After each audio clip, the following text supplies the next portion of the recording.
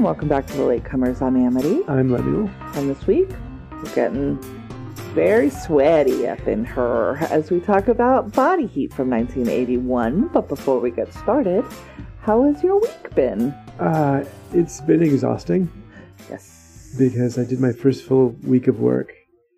And I'm tired. Mm-hmm. It's in a good way, though.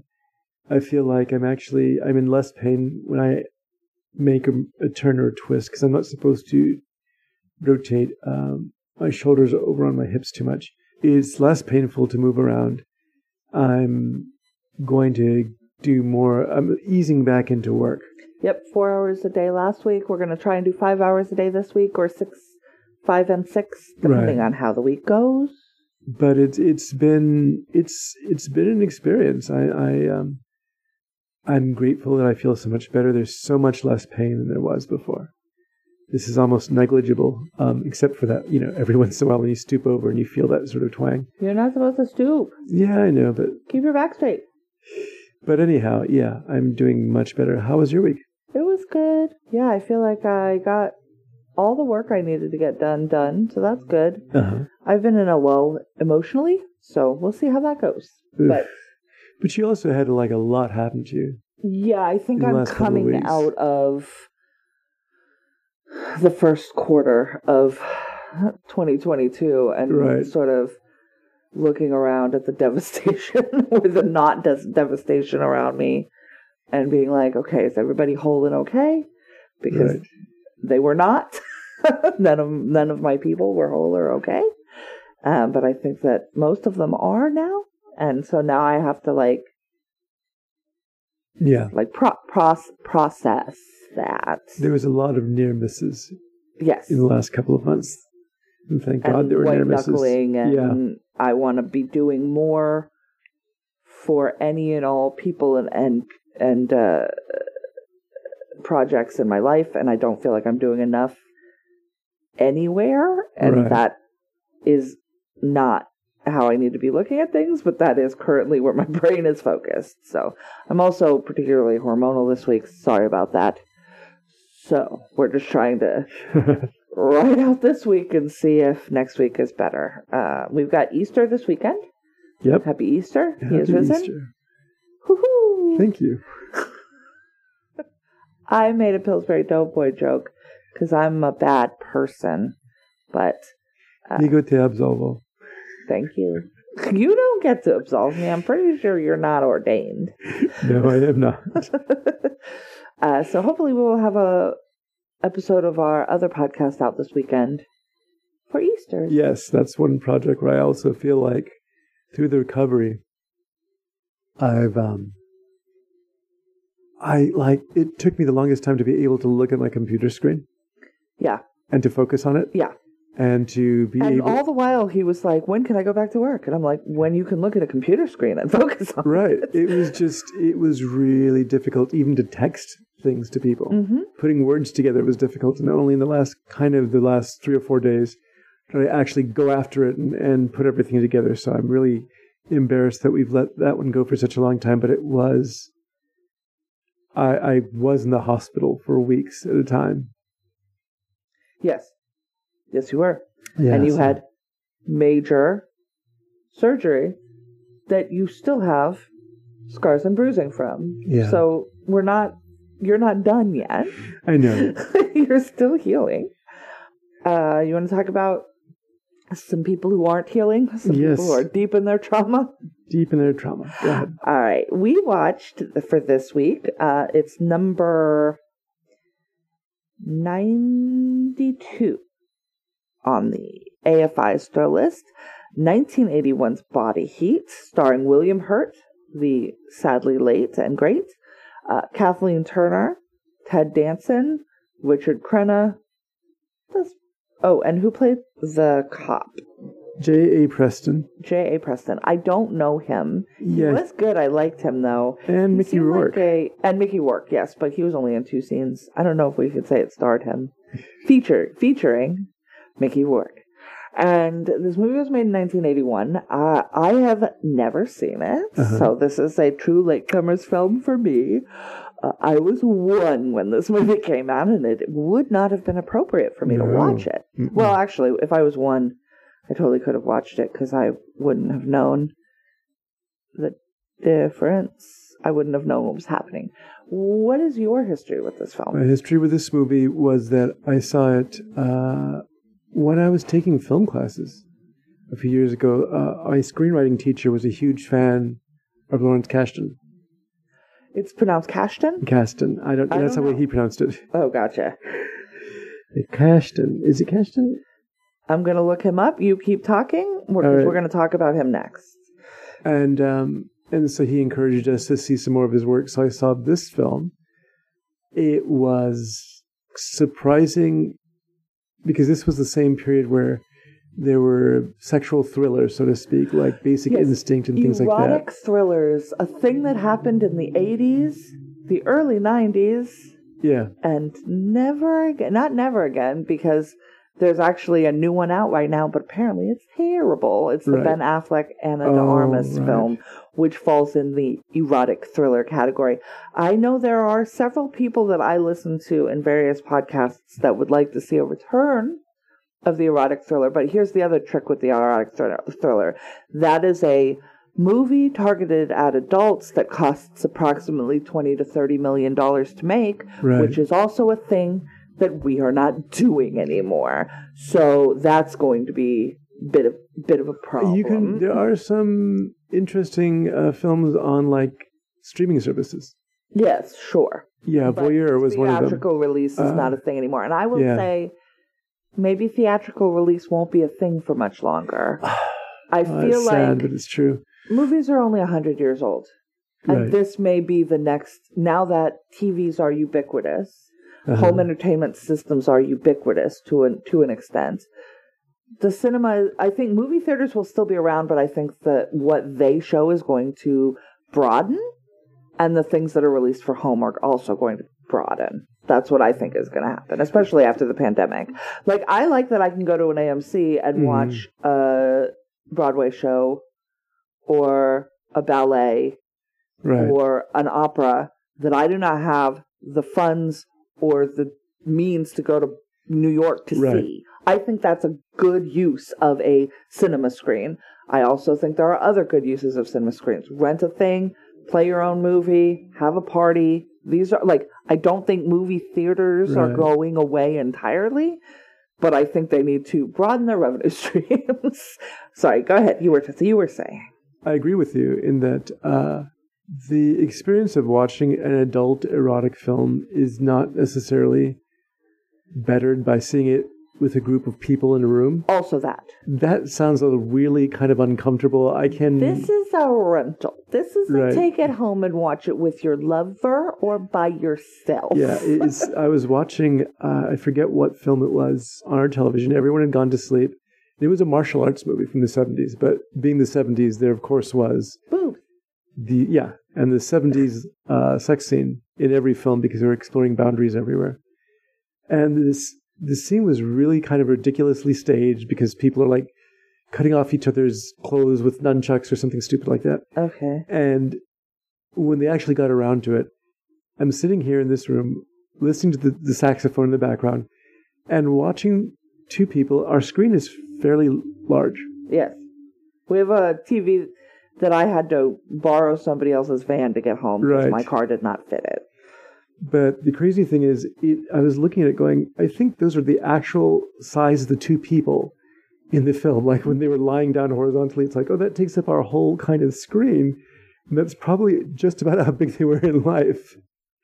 And so, seeing it any bigger than that, played out that explicitly, I don't think I would make you uncomfortable? Yes, it would, especially with somebody in the front row yelling, "Go for it, baby," or something like that. You know, there's always that guy. No, there isn't. Not in my world. Okay.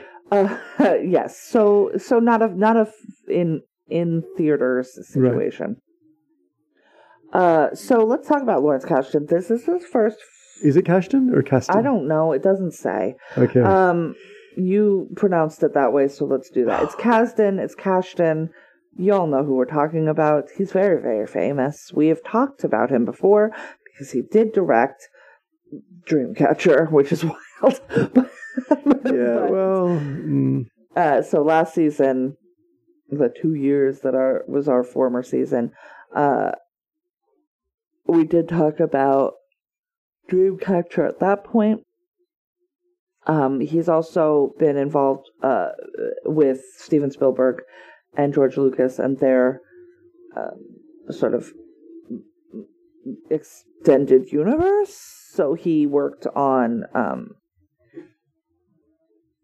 Star Wars films. He worked on Raiders of the Lost Ark, Indiana Jones films. Right. He made a movie that I still want to see, but I never have, called The Big Chill. I've never seen that film. It's interesting because when you think about what he writes, aside from writing for Lucas and Spielberg, where he's writing these sort of big canvases, his films tend to be interpersonal Small relationships. Films, right? Exactly. They're not. He's not writing epics, or he's not. Yeah, he's not writing epics. He's writing movies about groups of people. Right. Even really, Dreamcatcher is a movie about a group of people in a trying experience. So he's very good. I like that his Wikipedia page indicates he frequently casts Kevin Kline in his films. Right. Like, that's a line in his Wikipedia page. Like, I mean, sure, I guess. French Kiss, sure.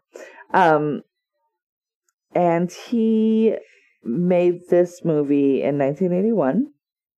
This is his first directing job, right? It's the first movie that he wrote and directed. So, there you go. And, as I say, it stars William Hurt, who is our hero, but is no hero, and Kathleen Turner, who is 100% the femme fatale, and nothing but a femme fatale, so help me God. And they're very steamy, not least of which because it is hot as balls in Florida. Romance and murder plot. It's a murder plot, you guys. A plan comes together, but whose plan is it? You know, it's the femme fatale's plan, because that's how that works. All right, you want to get into this plot? Yeah. So I wrote some notes on the beginning of this plot, because all of the synopses that I read, it's not synopsi. Should be the wrong language. Sort of gloss over. They literally all are like, shyster lawyer meets woman, plots to kill her husband, and then then they do the plot synopsis. And I'm like, well, a lot leads into that. Like, there are hints dropped about various reasons why he is all in on this plan, other than the fact that he wants to continue seeing this woman. But let's start with William Hurt. He is standing. I thought he had a scar on his back, but it was just sweat. So here we go.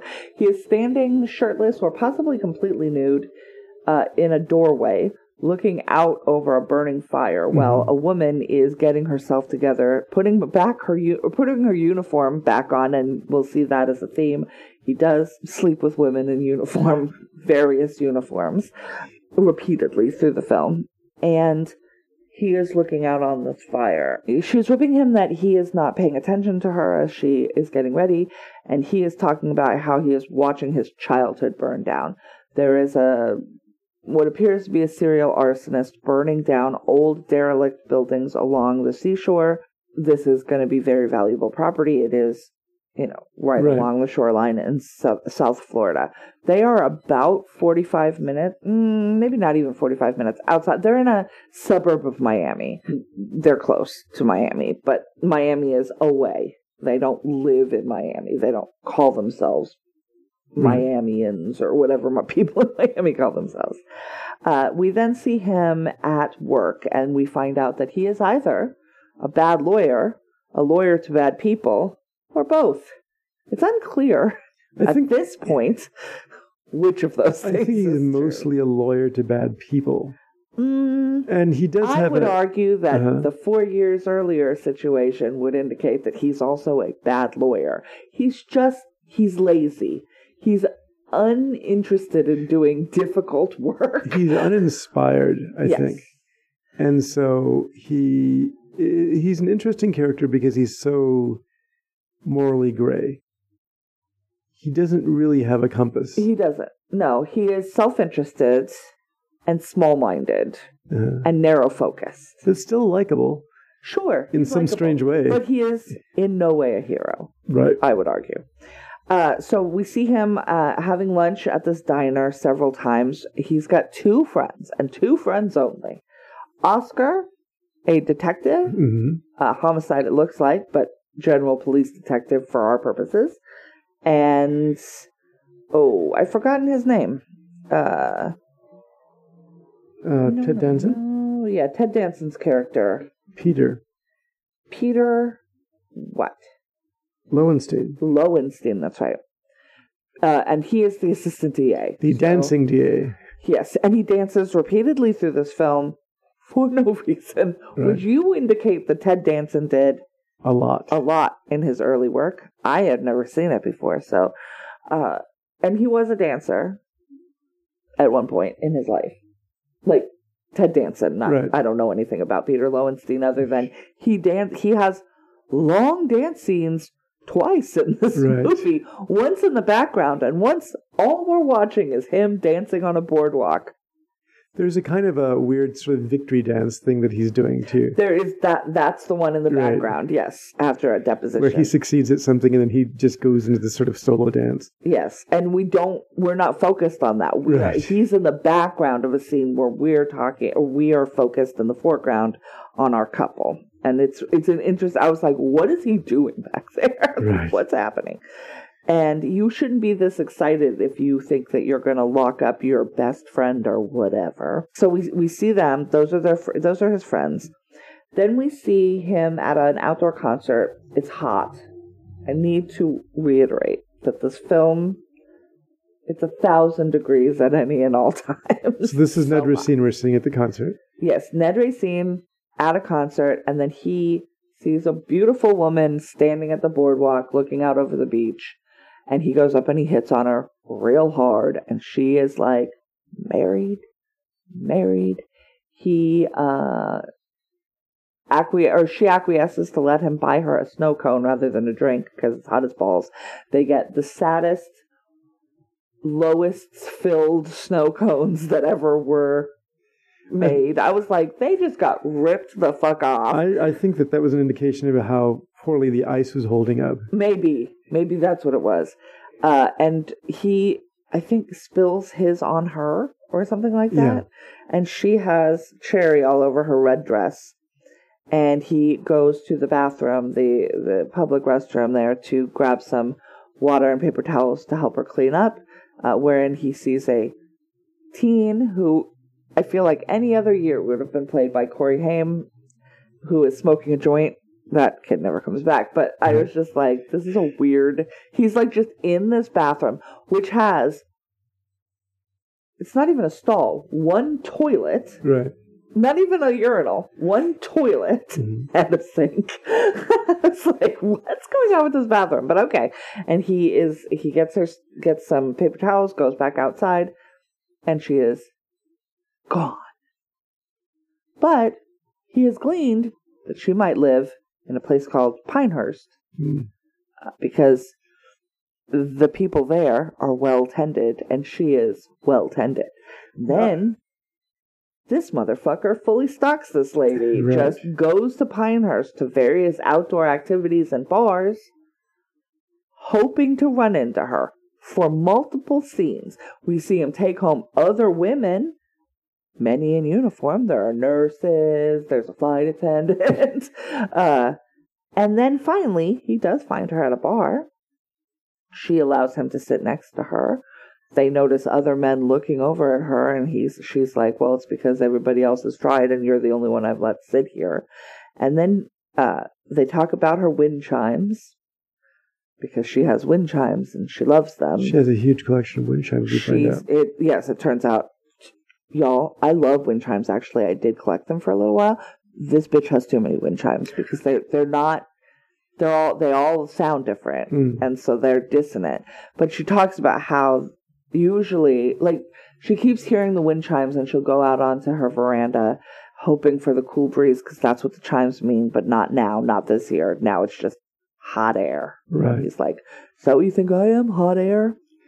They're very bantery with one another. Yeah, this is really a throwback to the Howard Hawks kind of banter between men and women, and you see it a lot in film noir. This is a noir film, yeah, 100%. A neo-noir. Yeah, in that part of their amusement is to see who drops the ball first in terms of. I guess so. There's a needling and a pushing to see how far is too far. But y'all, there's no too far. No, right away he's aware of the fact that despite her protests about being married, she's playing with the idea and she's toying with him too. And he asks to follow her home to see the wind chimes, and she's like, "You can see the chimes, but that's all. If I let you, that's all." Mm-hmm. But then she says, "You have to follow me out, or you go first, and then follow me in your car." And he's like, "Why?" And she goes, "Because I live in a small town. I have a husband, right? And I may have to come here, and I can't be seen with somebody else." And she's like, he's like, "Well, I don't know who you're fooling because you've been pretty friendly." And she slaps him and then walks to another place in the bar and sits down. And then he goes out to his car and then does follow her home. And he goes and looks at the wind chimes. He makes a little bit of a move. She does rebuff him. She pushes him away. But before she does, she kisses him and then closes the door behind him. And he goes to his car and then he walks back. And then he's looking in all the windows. And then he does break a window. Right. He breaks into this woman's house. Throws a chair through a French, it's like a French door with a glass. I don't think it's the French door. I think it's the side of the door. I don't think it's the actual door. It's still, the house has no structural integrity anymore now because he has broken in. He walks through the glass and he kisses her. And then it's on, y'all. Yes, it is. It's on. We should mention that the film is fairly explicit. There's there's boobs everywhere. There's a lot of nudity. A lot of ass. I find it interesting for these two actors, right?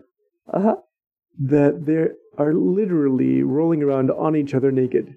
And you see that a lot. Yes. So William Hurt, I see him doing that quite a lot. And Kathleen Turner, at this point in her career, also kind of did that. Right. A lot. I'm trying to figure out if they were ever... A couple? Yes. Not really. That was her... It's her television, or her film debut, is this film. Which is wild. The first time you're on a set and it's like, fucking strip down, we're gonna see nipple. Like... the things we ask women to do. And it's not... I mean, I understand. For the purpose of the filmmakers and what they want to give to the audience, it's necessary. For the purpose of the film, it's not. I hope she was given a lot of warning about how explicit the part was going to be. I also hope that on a male director's first at helm, he was not calling his buddies in for the sex scenes. Yeah. Brian De Palma, I'm looking at you. Because frankly, one of the people that Brian De Palma could have been calling at that same time when he had all those people come in for Carrie, one of them was Spielberg, so one of them could have been this guy. Yeah. And I hope he did better. I hope he did better. So, the nice thing about her life is that her husband is only home on the weekends, so they continue to see each other at her place, maybe at his, but always. I think it's always at hers because, she lives in a fancy house and he lives in a shitty apartment. So, one day he is, and this house is, there's a big house with a bunch of wind chimes, and then there's a big lawn, and then there's a gazebo. and then there's a big lawn, and then there's a boathouse, right, and then there's water. So that's the layout of the property, which will come into play later. So one day he sees this beautiful blonde woman from behind, standing at the gazebo, looking out over the ocean, and he walks up behind her and says, "Hey, want to fuck?" Because he's nothing if not smooth. He's very gallant, that man. And a different woman who is not his Maddie, oh, that's her name, by the way, Maddie, turns around. And that's when Maddie comes in, hands this woman an envelope that could only be filled with cash. Like, there's no other thing that is in this envelope. It's cash. And then she goes and she says, have fun, everybody, guys. But we find out that this is Marianne Simpson, a friend who's like a sister. And now she's going to fuck off to go on a vacation. Right. Ostensibly in Europe. We don't hear that now. We hear that later. She will be coming back up in this, so to speak, plot. Then I have sort of three things that happen, but I can't remember the order that they happen in. I believe that the first thing that happens is the plot is hatched. She keeps talking about how she can't say it because it's too terrible, but she wants her husband dead.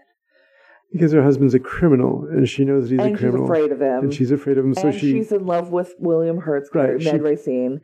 Plays into she pushes all the buttons that... that he needs to activate his brain. There's no possible reason that this man should stay alive, this, that, and the other. So she starts talking about it, but we can't say it out loud because something bad could happen. And then he's like, but he's healthy, so nothing bad will happen. Right. Then there is a scene where there is a dinner. They are outside. He goes into a restaurant. She is there with her husband. Waiting for a table as well. And I don't know if this was hatched. I can't remember. Was he going to meet her? I don't think so. I think he seems to be genuinely surprised when he's walking through the doors of the restaurant. Right. That the two of them are there. Right. And they're both there. Fucking totally uncomfortable. Right. But she introduces him to her husband as an attorney that she met. She met because she claims, or her backstory, and she's apparently really good with these things on the fly. Yeah. She says, Ned approached me while you were away because somebody was interested in buying our house. Buying the house, that's what it was. That's I told them we're not interested, and then, And he says, has that changed? And her husband, who's played by Richard Crenna, says, no, it hasn't, but it is a beautiful house. And then, and she's very good. She's like, Mr. Racine, is it? Right. And introduces her husband, and then she's like, oh, I didn't get your first name. Like, she's very, putting up walls between them. And her husband, of course, invites him to have dinner with the two of them. We find out that he had been a lawyer, but didn't like it, so sort of now works. He's one of those people who's like import-export, or right. So he has he's a developer, but he's also a bunch of other shit. It's shady as fuck. Well, you know exactly what he's. This motherfucker is a criminal enterprise unto himself, and makes a lot of money. And Ned is self-effacing. Like he says, how's the lawyer business or whatever. How's it pay, or what are you pulling down? I love that phrase. And, Ned's like, it's fine. I can, come here once a month. And if I don't order an appetizer or whatever, it's an expensive meal. It's an expensive place. Maddie excuses herself at one point, and her husband does, whose name is Edmund, does lean forward and is like, if I ever find out she was fucking somebody else, I'd kill him. I think I'd kill him. And I'm like, is this a threat directly? Or that's just a warning. Oblique? Do you think this man is fucking your wife, or do you just want to make sure this man doesn't fuck your wife? I think it's the second one. Because also, you leave her alone. Right. With no job and no people around her 5 days out of the week. Yeah, that kind of creates this sort of mythological level to it. In other words, he's seeing her like Rapunzel. She's in a tower. Yeah. And she's separated from everybody. Yeah. And he goes and sees her in her tower. They can't really leave there. Except she's not separated from everybody because she has a car. Right, but what I mean is that to a person like Ned Racine, he's to Edmund, she's a prize. Right. That he keeps on a shelf. Yes, so that meal happens, and then there is a conversation wherein she's like, I'm so scared of him. He's a bad man. I don't know what to do. I'm so unhappy. I love you so much. I don't know what's going to happen. And at that point, the plot is firmed up wherein Ned says he's going to die because we want him to die. Right. We're going to kill him. Like, I know how we can do it. And the thing he wants to do implicates him in a crime that he's probably actually responsible for. What seems to, because I can see William Hurt does a lot of great face acting in this film. Oh my God, there's a scene later that is incredible for face acting. Him and Richard Crenna are, and this is such a high level of acting. This is what I like about this movie. Yeah. Richard Crenna and he have a discussion. He discusses the restaurant that he and his, Ned Racine and his family went to that was from the beginning of the film. And this is on property that Edmund owns. Yes. And the implication is that Edmund just burned it down. He's going to burn down all this property. Yeah. And that he owns, and they know that he owns, or that he has interest in, is how it's always put. He doesn't own it, but he is part of a group that has interest in the land rights under these things. And I think the one that is at stake here is called the Breakers or something. It's an old restaurant. It's all boarded up. It's nothing now, but it's still a building, and it's not making anybody any money as it is. So, can't stand for long. We see a scene. This is when Mickey Rourke enters the picture. Mickey Rourke in 1981 looks so different than Mickey Rourke now. It's ridiculous. He's very pretty. His mouth seems very small. That is the one thing. I was like, your face is weird proportioned. And Mickey Rourke is a former client, maybe current client, but definitely former client of Ned Racine. And he is an explosives expert. And he bills Ned a bomb because, that's the kind of thing you do for your former attorney. Mickey Rourke makes him this explosive. He says there's two problems with it. One, they're going to know that it's there. It's a big thing. And after it does its job, it's still going to be a big thing. They're going to know it's arson. He's like, I don't care about that. And two, this is a bad thing. Don't do it. He's literally like, I've done this. I'm giving it to you. I'm telling you, use your free will to choose good. Make the next right choice. Coming here was a bad choice, but make the next right choice. He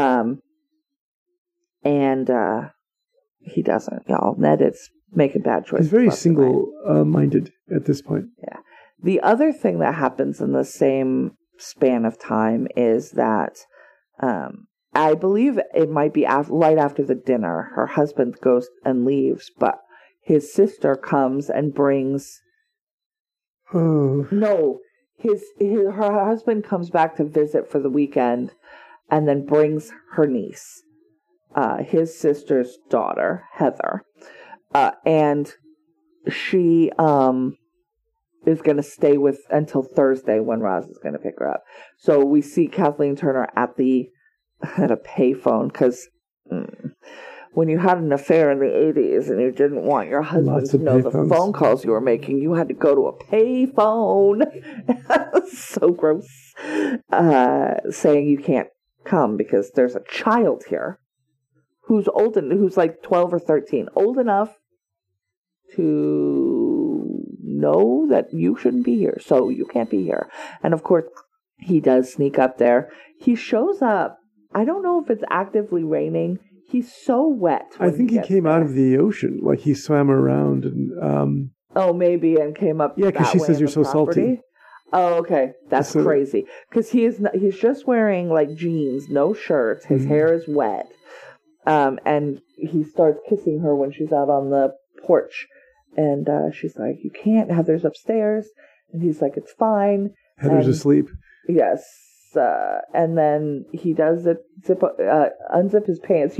Like in the captioning, it's like pants unzip. I'm like, okay, so it's aggressive. And we look away, and then we hear Aunt Maddie, and of course Heather catches them, and he apparently fucking looks at her with his dick fully out, which we find out later, and she runs away. I don't remember what happens, but he ends up leaving. She runs upstairs.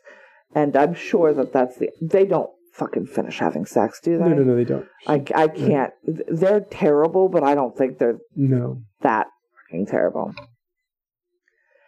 And then we have, as the plot is hatching and coming along, we have a conversation where Maddie talks about how she would like Ned to alter her husband's will because currently she splits everything with Heather, the niece. And she starts this argument by saying, well, Roz is going to have access to the money and she's going to spend it all, and Heather was never going to get to see it anyways. And then she ends it with the phrase, why should I have to share it with Heather? So she doesn't even have a coherent through line in this conversation. To me, if I'm going to get inside of Ned Racines' head, the character, which I think I've been in before, actually. Dun. But this is the point, that should be the first huge warning sign that all of the dewy eyes and the breathless... Because she is clear-eyed and statements talking of about, love let's change this. Right. And he's like, nothing in Edmund's life, especially having to do with his finances, can change right now. Because it'll be really suspicious. It'll be fucking suspicious as hell. They're going to look at everything about him, and it's going to be hella suspicious. And so she drops it. As far as Ned knows, she drops it. And then it is the night of the murder. And here's what they're going to do. He is going to break in downstairs. She is going to send Edmund downstairs at a particular time. Edmund is going to, and Ned is going to pop out of a closet and hit Ned repeatedly with a big stick. It's like a 2x4. There's a reason for that, and then they will wrap his body. He will drive the body to that breaker's building that he has a quote-unquote interest in. He will splash some gas around. He will leave the body and the 2x4 that has struck him, and he will set this explosive, blow it up, and Edmund will be caught there, as if he had been the arsonist and his arson had caused him to get murderlated by the building trying to fight back, I guess. That's the 2x4. That's why he's hitting him with a 2x4 instead of trying to shoot him or something else. The idea is he's done this to himself. His own bad actions have brought him here, and he has died in the commission of an arson. Right. It does two things for them. It both gets him out of the way, and it also exposes what he's been doing to the police. Yes. So they can begin teasing out the threads. Yes. And as it turns out, he's right in the conjecture that they're going to see he's a bad guy and they're not going to look too deep. Right. They're going to look a little bit deeper, though, because there's some loose threads. So, first of all, Edmund almost leaves earlier than he's supposed to, and so Maddie has to lure him back into bed with her body. And then they hear a noise downstairs rather than her sending him. They hear a noise. And Edmund goes into the closet and pulls out a gun that Maddie did not know was in the house. A huge gun, I was mad. And she's like, what is that? Where did that come from? I've never seen that before. And he's like, I'm going to give this guy, it's before Stand Your Ground was even a thing, but Florida's really been doing this for a long time. I'm going to give this guy, a taste of his own medicine or whatever. And so he goes down, and Maddie follows him out, and from the landing once they're down, and she knows that Ned's in the closet ready to jump out, she yells, "He's got a gun." And I'm like, well, your plan better work now, bitch, because he's going to shoot you if he succeeds in shooting this other. Like, if he kills the intruder at this point, whoever that would be, he's coming after you next, because you definitely didn't say that for his benefit. He now knows you are in cahoots. And I was just like, ooh, that was she had to do it, but it was a ballsy fucking move. It's probably, and it's, I think, the only place where her plan fucking fluctuates a little bit, right? So Ned comes out with his 2x4 and does succeed in knocking the gun away and then beating Edmund to death. They wrap him in plastic and put him in the back of, I believe, his own vehicle. And Ned drives the body through the foggiest. It's so foggy. It is like, there's never been anything but hot, sweltering heat and clearness. And then tonight, it's foggy as hell. He almost gets in car accidents. He almost drives off the road. It's foggy. It's like one of the Universal Sherlock Holmes films. Pea soup where fog. Everything is just really almost. Yeah, I guess it happens. I mean, you have heat. It does, yeah. But yeah, it was crazy. Yes, and it was perfect cover too. To take care of his vehicle, I believe, and anything that's in the house. She's going to roll up the rug and get rid of it. Anything else. We'll just call it anything else for now. We'll come back to what anything else is in a little bit. He does end up setting the explosive. Like, we don't actually see any of that. Like, once he gets to where he's going, we just cut to later, and we know that Edmund is dead. There's an arson. There's an investigation done, of course, by his buddies, because, of course, that's what happens. And then there is a phone call. Yeah, it seems like at this point, the investigation done by the cop and the DA, right? Yeah. And so at this point, you're watching this film, watching this murder plot go along. You would think that if it ended right there, everyone would have gotten away with it, right?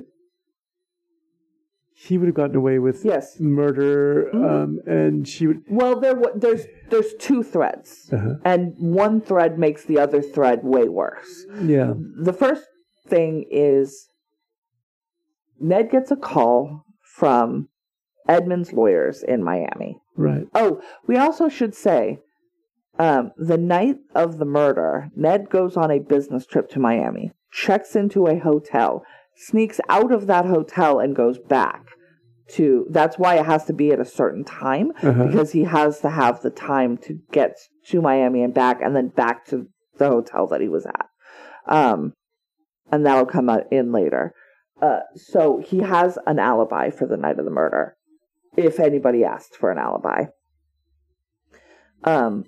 Now he gets a call from the attorneys who are in Miami saying there's a problem with this new will that you drafted, as you well know, and we'd like to have a meeting tomorrow at 10 a.m. And then he says that Maddie informs us that she'll be back in your area then, so let's do this tomorrow in your neck of the woods. We'll be there at 10 a.m. This is the location. And so then he did not change the will. He knows he didn't change the will. Well, that's what I mean. And now he knows that Maddie did change the will. Up until he gets this call, had it just stopped there, everything would have worked fine. But her insistence on having to have it all. Oh, he thinks. Right. That's what he thinks. Right. And so he shows up the next day. Does not know what he's walking into. Roz and Heather Roz is there, but Heather is not. No, she's not. Maddie is there. He gives condolences around the table. He sits down. He looks perplexed. And everything is laid out. And what is laid out is there are changes to the will, but nothing particular. Nothing glaring. Uh-huh. He hasn't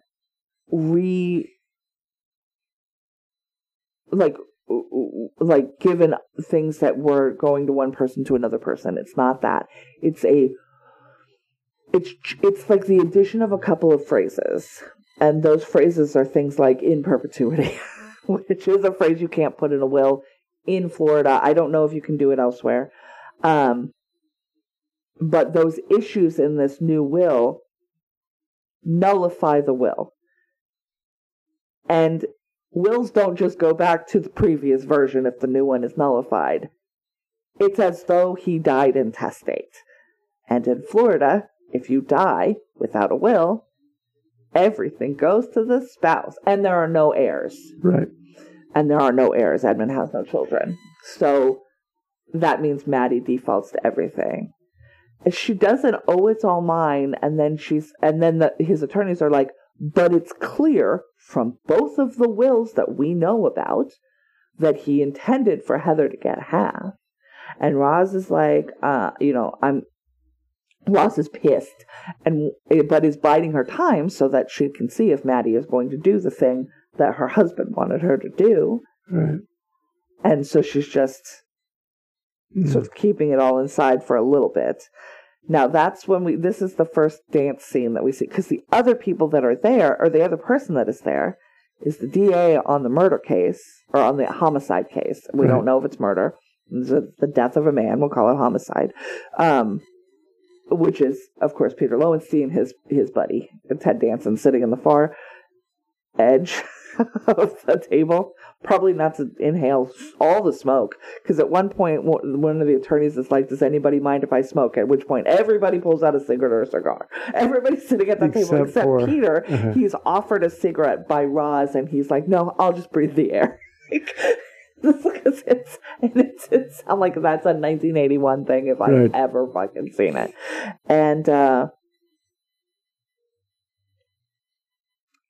then and we see he walks Maddie to her car, and Maddie is like, it's just a matter of time, and it's all going to be mine, and we're going to be fine, and it's going to be great. And he's like, what did you do? Like, I told you not to do this. And she's like, everything's going to be fine. I didn't change it. I just broke it. Like, that's basically what she did, right? Which actually, if this is her whole plan, that was a smart piece of lawyering. It was, but the other piece, that we didn't say. In this meeting, a case that Ned had done 4 years ago that got him disbarred for a little while. He's rebarred now, but he was put on leave, and he lost his job, and there's a reason that he's like a solo practitioner now and stuff. Was 4 years ago. He fucked up another will. He fucked it up, and it was invalid. And now this has happened again. Like, this is a thing that is a pattern. And he walks her to her car, and she's like, come over tomorrow or whatever. And he's like, we need to stay away from each other. Like, I'm not coming over there. And she's like, well, I'm going to be there, and I expect you to be there, but, so, come or whatever. And he's like, no, we're not doing that. And we see in the background, this is the scene where they're having this fight sort of in the front, and in the background, Ted Danson is dancing. He has walked Roz to her car and is dancing across the parking lot. And I'm like, what's happening back there? So weird. And then he goes home. Mm-hmm. And when he walks into his apartment, Oscar and Peter are sitting there. So he's like, come on in. Can I get you a beer? Peter's like, I already had one. I was just like, Jesus Christ. So he gets himself a beer. He starts stripping off because, guys, it's hot.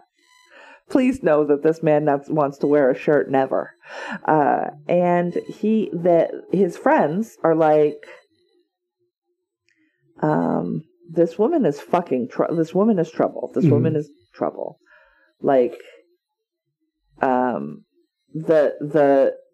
we should say the other thing about the will is it was drafted by Ned Racine and witnessed by Marianne Simpson. Who is the friend from the gazebo. Who is the friend from the gazebo who is traveling in Europe and cannot be reached for a number of months, is the conceit here. And his buddies are like, you need to stay away from this woman because it looks like she killed her husband. We don't know if you had anything to do with it, but we feel like she had something to do with it. And they tell him his glasses weren't there. His glasses, he wore steel-framed glasses. He was very proud of them. He had them with him at all times, and they were not at this fire. They would not have melted. The frames at least would have stuck around, which means it looks like he was killed somewhere else and moved to this location. So that's a fucking problem. And they both describe how, at least Ted Danson's character is like, well, the more I learn about him, the more I'm glad he's dead. He's just going to go on this sort of reign of terror and burning things. And yes, he's a bad guy. Right. The people he knew were bad guys. Right. You don't want to be any part of this. And also, she is trouble. She has almost no history, this woman. Yeah. And she seems shady as hell. And now she is inheriting everything, which is never a red flag. Never, never, never. What's interesting to me is that the way that Ned Racine plays his response, which is, she's beautiful and she's rich. And if she wants to keep seeing me, I'm going to keep seeing her. Not keep seeing me. Right. If she wants She invited me to her house tonight, and fuck you guys, I'm going. Right. Because there's no downside for me here. Because she's free now. I didn't know her before. Mm-hmm. I met her. He sticks to the story of, I met her when they asked me to redo the will. Right. I think he might have tell them he met her husband first. Or he might have stuck to the story of another client wanted to buy their house, whatever it was. He says they hired me to do the will. So now he is like, well, that's the story, and I can't. If I say anything against it, I'm only going to implicate everybody more. And I love this woman. He does believe that he loves this woman. He might actually love this woman, and he believes that she loves him. And so he's not going to sell her down the river. He is now locked into the story of, I did change the will. Yeah. And there's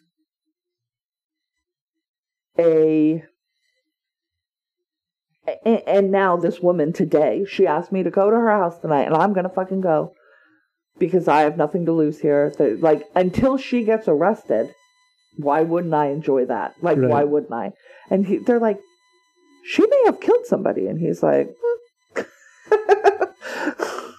worth it, I guess, is his point of view. And so he does. He goes over and they continue their relationship out in the open now. Right. But they do have a conversation about those glasses. He's like, what happened to the glasses? You were in charge of dealing with them. What happened to them? And she's like, I don't know where they are. I don't have them. Maybe the housekeeper took them. Because she had fired the housekeeper the next day. Yeah. And they go back and forth over the glasses and still keep having sex with each other. And he's getting more and more sort of paranoid.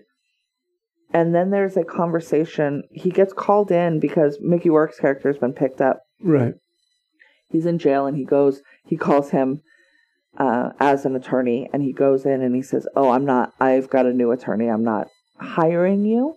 But what I am going to do is tell you that a really pretty woman came and told me that you referred her because of this bomb that was at the breakers that happened at right. And asked me to make one, and I did, and told me how to, and I told her how to put it on a door timer, when a door opens. So you need to be aware of that. I'm just telling you because it seems like you need to know that, but you're not my attorney. So you don't have to worry about any of this, the rest of this stuff. And and then there's a scene in the police station, and this is where William Peart does a fuck ton of police acting. It's so good. And he's in there with Peter and Oscar, and they're breaking down this thing of like, it looks like, basically saying it looks like it's her and a lover, which is maybe you, but we don't say that out loud. I don't know that they suspect him at all at this point. I think that Oscar does. Oscar 100% does, because Oscar is now going down to the hotel because they ask him they ask him for his alibi at this point. He's in Miami. He's like, what do you mean you were in Miami? He goes, yeah, I go places. I was in Miami. I stayed at this hotel. He gives that information. And Oscar does end up tracking that shit down. Oscar is starting to believe it. That's why when Peter has the conversation with him on the boardwalk later after his dance number, he's like, look, I don't really want to fucking prosecute this. I don't want to bring more people down into this prosecution and then I have to. He was a bad fucking dude and I'm cool that he's dead. But Oscar's a good cop and he's not going to stop. Right. Okay. Like, be aware that... But in this scene... It's unclear, and he's just trying. Both of them are still trying to get him away. Like, I think that because that was the impression I got, that this particular scene, at this point in the story, they're trying to sort of like have an intervention, almost. We're your friends. Stay away from this woman. And here's the evidence: this girl interrupted Maddie giving a blowjob to a guy on the deck of her house when she was staying there. Yes. That poor little girl. He doesn't know how much she saw, or how much she saw at this point. So what he does, he says, Oscar says, do you want to go out the back? Giving him an out. Also, just saying, if he takes the back entrance because he doesn't want to walk out in front of this girl, we find out then Peter passed him coming into the hallway. She's sitting right out there. You're gonna walk past her if you leave out the fucking front door. And Oscar goes, do you want to go out the back? You can go out the back. They've been through enough. They know that you are like kind of responsible for them losing all of this money. If you don't want to have a confrontation with this cop or with this woman, you don't have to do that. Here's the back entrance. And he's like, no, I'm going to go out the front. And he goes and fucking ballsy as shit.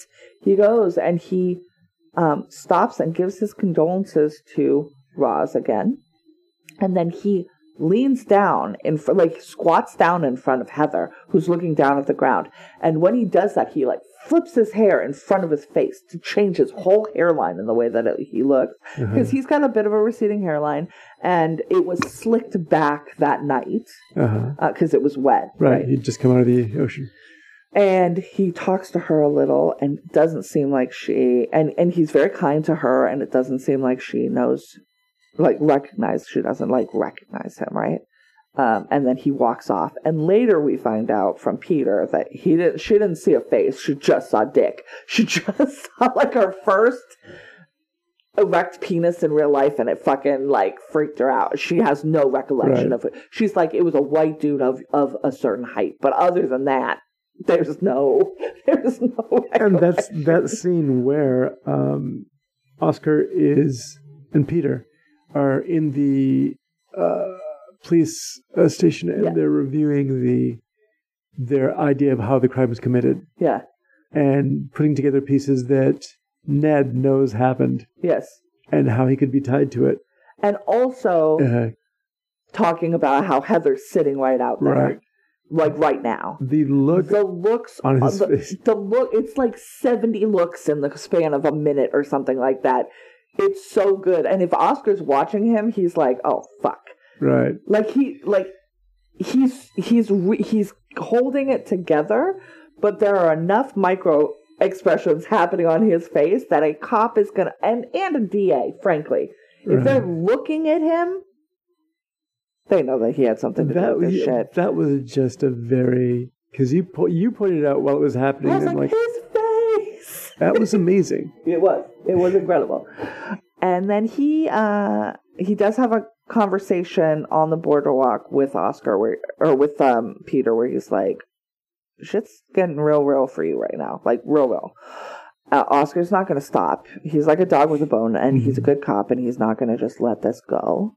And we see Oscar down at the hotel, going through everything, seeing where the room is, where this is, and then getting some information from the hotel staff that we hear about later. And then Maddie, Ned gets a call from Maddie and says, I found the glasses. I paid the maid had them and I paid her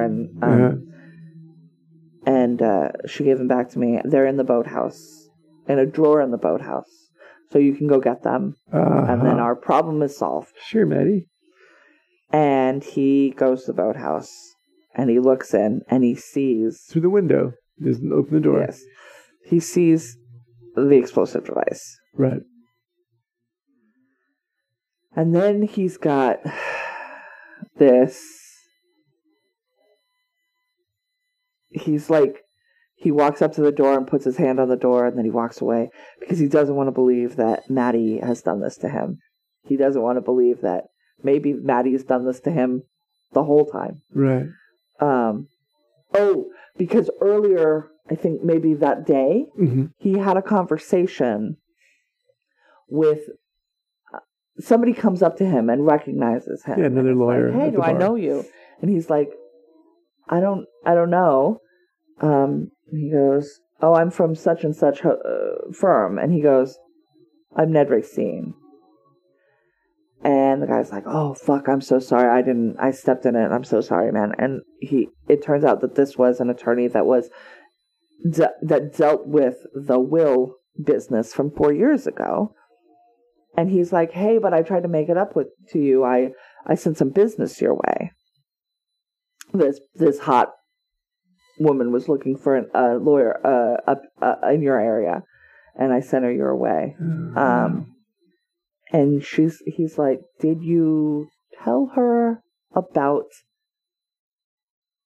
the case, whatever the case was, and that like the reason for our falling out? Did you tell her about that?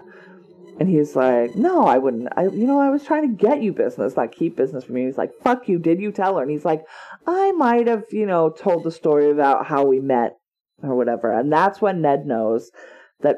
And he's like, well, when was this or whatever? And it was ago. It was before they met.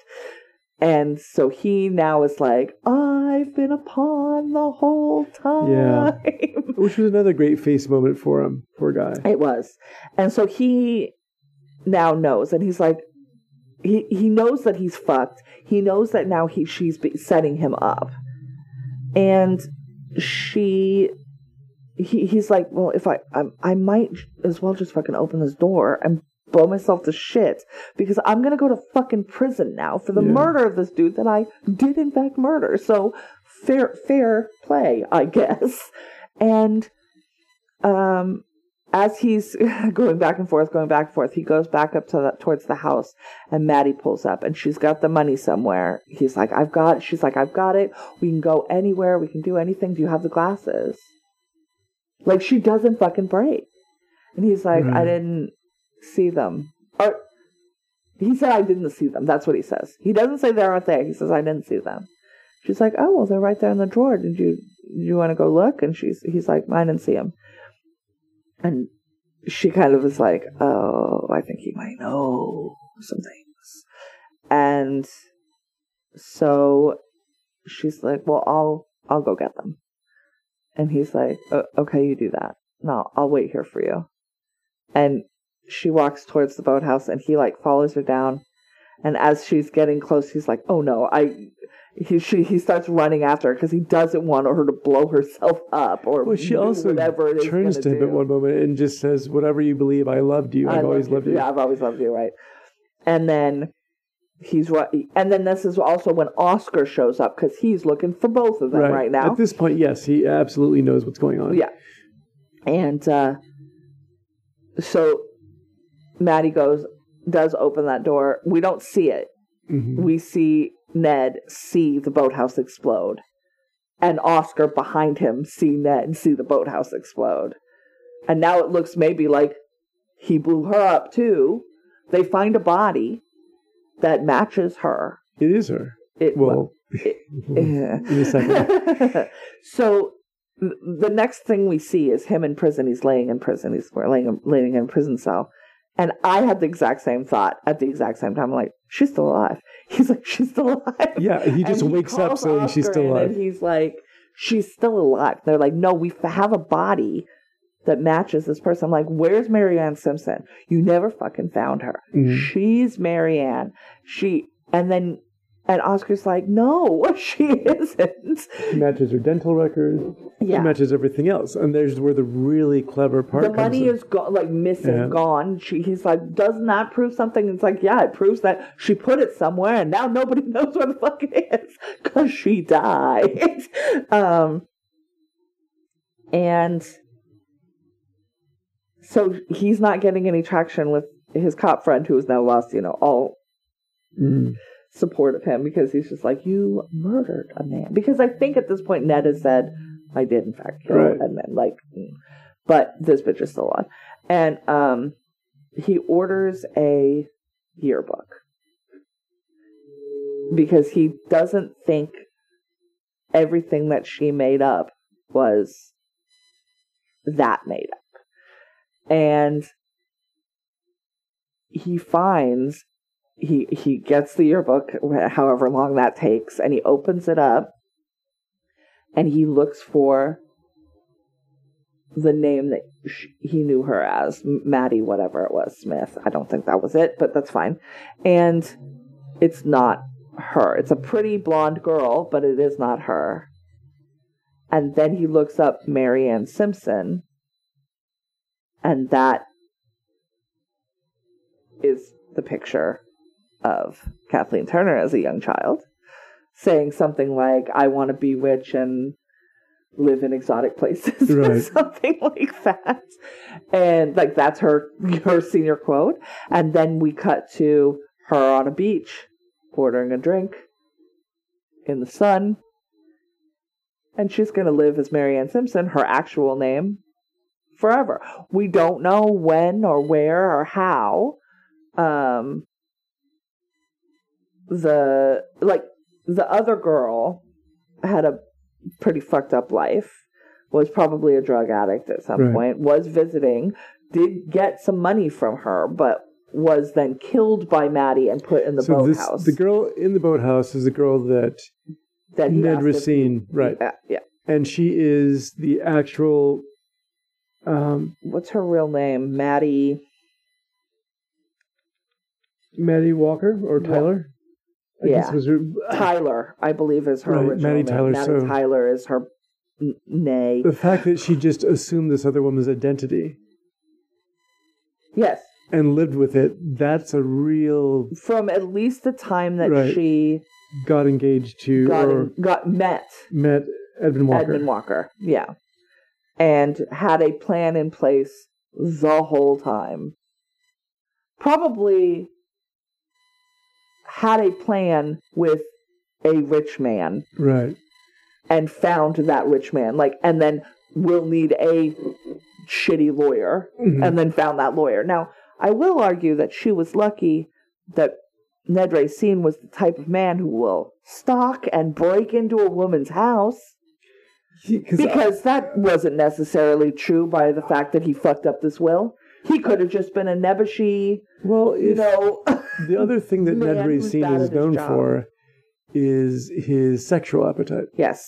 I mean, Ted Danson's Peter Lowenstein is complaining about, well, you can't go monogamous because I live my life vicariously through you. Yeah, and all of your many women in uniform. She knew that she had the tools to attract his attention. Of course. And if she just teased him enough that she would get him interested. I don't know that she was 100% malicious all the time. I think she probably cared for him. Right. Whatever her way was, but I don't think... The final expression on her face does not look happy. Like she has got what she wanted, but she's left some things behind. And maybe that's me reading into it. But it seemed to me like the way that I read her story is that her high school wishes to get rich and live in exotic land, right? Yes. That she could have done that married to Edmund Walker, but he turned out to be just a gangster. Yes, but also she was definitely put on a leash, right? Right. She couldn't go where she wanted to go. She was probably had an allowance. Like, so I think she had to sleep with this dude who was a fucking murderous arsonist. Like, well, that's what I mean. I think that it could also be that she actually tried to make her dream come true a more legitimate way, and then realized it's not going to happen. Mm-hmm. You are on a terribly short leash. You have to stay at this tower while I'm away from it, and you perform for me. Yeah, and you look decorative, and that was basically the size of it. So I almost want to extend to her like some sort of, well, maybe you were at some point you were being honest, and maybe that's just me being the same kind of guy that Ned Racine is. Yeah. But so that's the movie. She gets away with it, and he gets patsied up. I mean, he's not full patsy. He did murder. No, he did murder, and he's the one who suggested murdering him. He did. He brought it up. He did. Well, she planted the seed. By saying, don't think of a white elephant, what are you going to think about? A fucking white elephant. And she starts saying, don't think about if my husband was dead. Like, well, that's not... What? Yeah. Oh, my God. So that's funny. Was it thrilling? I think it was. I think so, too. There's a plan coming together. I love a plan coming together. There was different kinds of thrills. I mean... There's for the people who are comfortable watching sex on the big screen, there's a lot of that. For me, it was the elaborate steps she took to create this entire way of backing out of this gracefully and getting away with it clean. Yeah. It was impressive. Yeah. Good job, lady. I mean, bad job. Decidedly bad job, but good job at being bad, I guess. Kathleen Turner's so good. William Hurt's face acting so good. Ted Danson dancing so good. It was good. It was fun. Also, it went quick. I feel like it's like an hour and 56 minutes, and it didn't drag at all. It dragged a little bit. It's so hot, y'all. It's so hot. Well, yeah. So, what did you feel it dragged in the first half or the second half? The first half. Which I think is why, like, when I went and looked for synopses, a lot of it literally was just like... Really truncates the first half. Ned and Maddie meet, and she seduces him into helping her kill her husband or whatever. And then it's several paragraphs on that. Also, to me, because one of the issues with film noir is that it really does create the femme fatale. There's a good girl and there's a bad girl. Yeah, there's no good girl in this one. Yeah, there's no good girl in this. Maybe it's Glenda, the waitress at the... That probably would be. At the diner. But it's just... Well, not all of them have a good girl and a bad girl, but generally those are the two types of women you run into in film noir. And so often it's a struggle between the two of them. I think in this story, I think Kathleen Turner kind of, up until the very end, or near the middle rather, you can see that she was playing like both. Yes. And so that was an interesting contribution. Well, to be fair, well, first of all, women are many things. Right. All women are many things. But second of all, you can't be the bad girl all the time because then people know you're the bad girl. Right. You're not going to dupe anybody if all you are is bad. So, yeah. All right. Is that... Yeah. Are we good? That's really good. So next week, we're going to watch a very different film. We're going to be doing 1995's Braveheart. Okay. Have you seen this movie? I saw this movie many, many, many years ago. Same. I might have seen it in a theater. Ooh. I'm not sure. I'm not a Mel Gibson fan or apologist, so that's going to be a situation for me. I'll make it work. It's going to be fine. But please know that I do not like him as a person.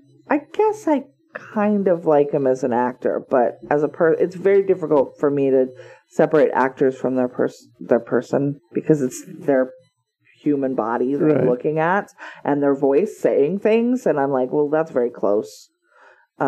It's easier for me to separate like a painter or something where I'm not looking at the person in their work. He's a strange guy. We'll talk about him more. He's a very odd one. But but we're going to watch the movie because that is what's next on the list. It'll be fine. William Wallace. They can take our lives, but they'll never take our freedom. I would argue that you aren't free in death, but I could be wrong. I've never been dead, so we can talk about it more next week. In the meantime, do you have anything you would like to recommend? Yes, last week you recommended a TV show. I did. It was called on Apple TV. Nope. It's on Apple TV? Epix. Oh my God, I'm doing so poorly today. The premise of it is that these people going down get at first lost, going down a road. It feels like, yeah. And then wind up in a town, this mysterious town where they are given electricity and they are given. Well, there is electricity. Well, there is. It's being given. It's from somewhere. But these people live in this sort of little clutter of houses. They have to be in their homes before dark because horrible things happen. And so they're learning to live there. It's similar to Lost. Even features some of the same actors too.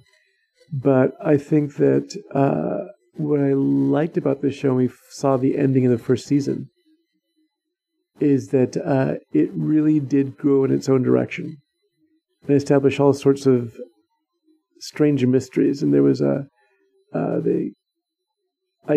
don't want to say too much about it. Yeah, that's fine. But it's an interesting program if you like that kind of, like Lost, this sort of science fiction mystery that you're sort of playing together, and it might involve all sorts of other forces we don't know yet. And we still don't know. Yeah. We watched the season finale yesterday. We don't know if there'll be a season 2.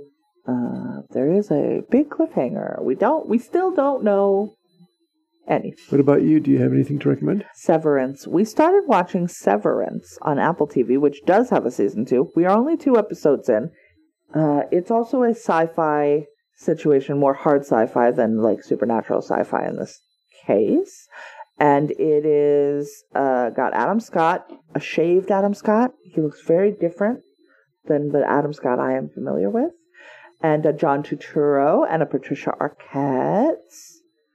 And they work in a company that is a pharmaceutical plus company on a floor where they have undergone a surgical procedure that allows them to, that disallows them from remembering what happens at work when they're at home, and vice versa. So they now ostensibly have 2 selves. Right, 2 identities. One that is always at work, and one that is always not at work. That one at least goes to and comes from the building, but has no knowledge of what happens in there.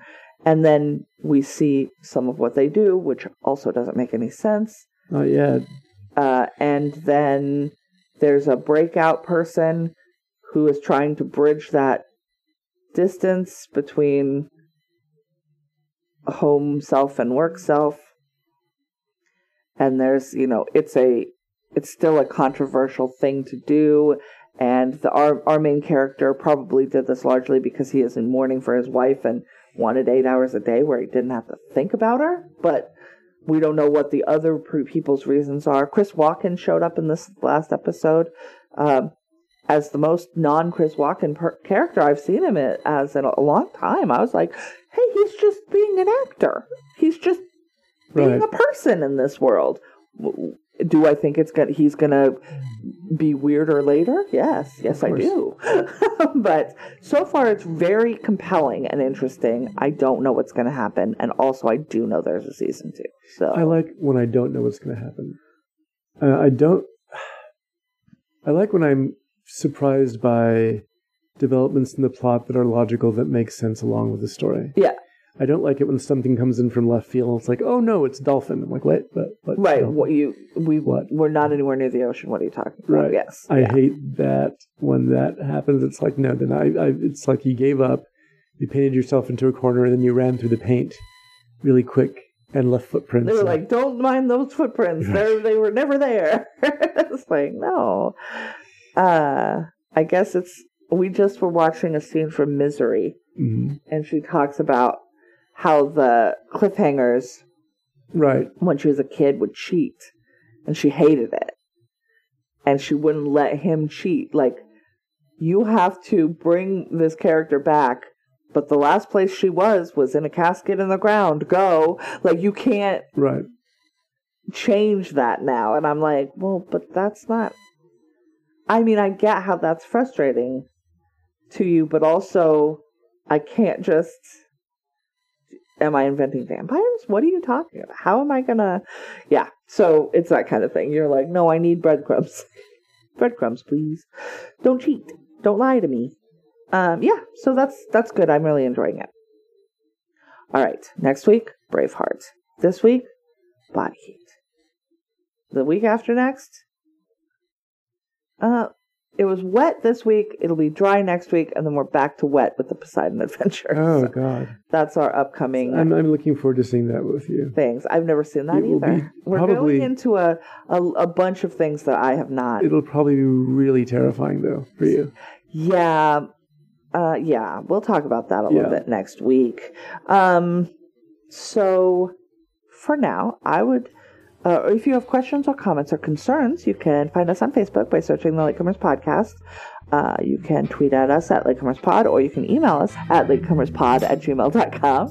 I will put up another thing in a couple of weeks for the May thrills, but I think we're on a good schedule at this point.